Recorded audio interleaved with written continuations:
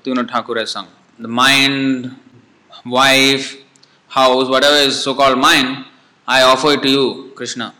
It's yours, not mine. Hare Krishna, Hare Krishna, Krishna. Renunciation does not mean irresponsibility.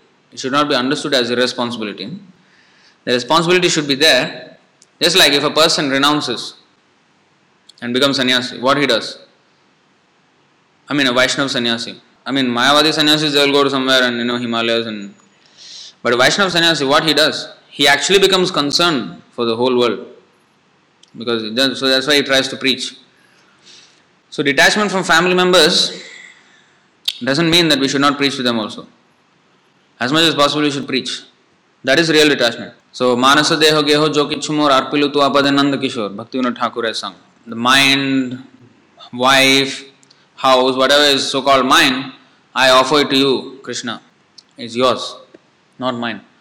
So that is proper renunciation. So in that way, one can remain in family life, not thinking he is the owner, but he is just a servant. Let me serve them by giving them Krishna consciousness. Not that, what you want iPhone, okay, I'll give you iPhone. That is not service. Of course, servant means what the master asks you to do, but in this case, the master does not know what he really needs. So servant means, like we all have the name Das at the end. Why? Because we are servant. We are servant of Krishna and we are servant of everybody also. But that service has to be done according to the directions of Krishna, not according to the directions of that person. We are all Bhritya.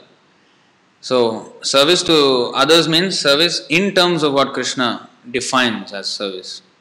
So, the best service Krishna says is to preach Krishna consciousness, and that should be the endeavor.